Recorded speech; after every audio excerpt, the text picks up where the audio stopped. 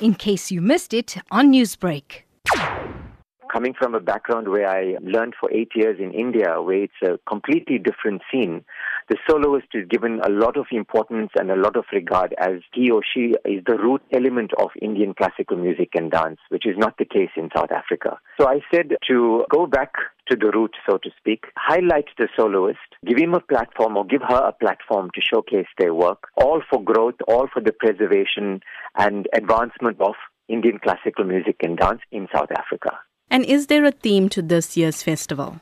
An intimate Mehfil style, as we would call it, showcase, which is the case this year. There's a close rapport between the audience and the artist and a sense of immediacy between the two. In terms of the lineup at this year's festival, what can the audience expect? We have a brilliant program lined up for this year. The program commences with the tabla solo by Shri Revash Dookhi. He's one of the foremost tabla exponents in our country.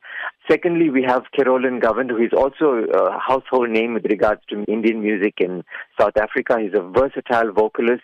And closing this year's festival is Shika, Harrypaul, who is a Kathak exponent from Gauteng. Sankalp is currently actually the only festival of its kind in South Africa.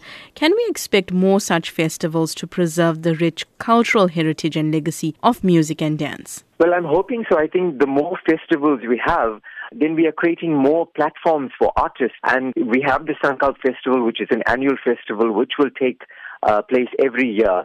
And I always appeal to our local South African artists to send in their biodatas, to send in their resumes so that we can showcase their work at the festival.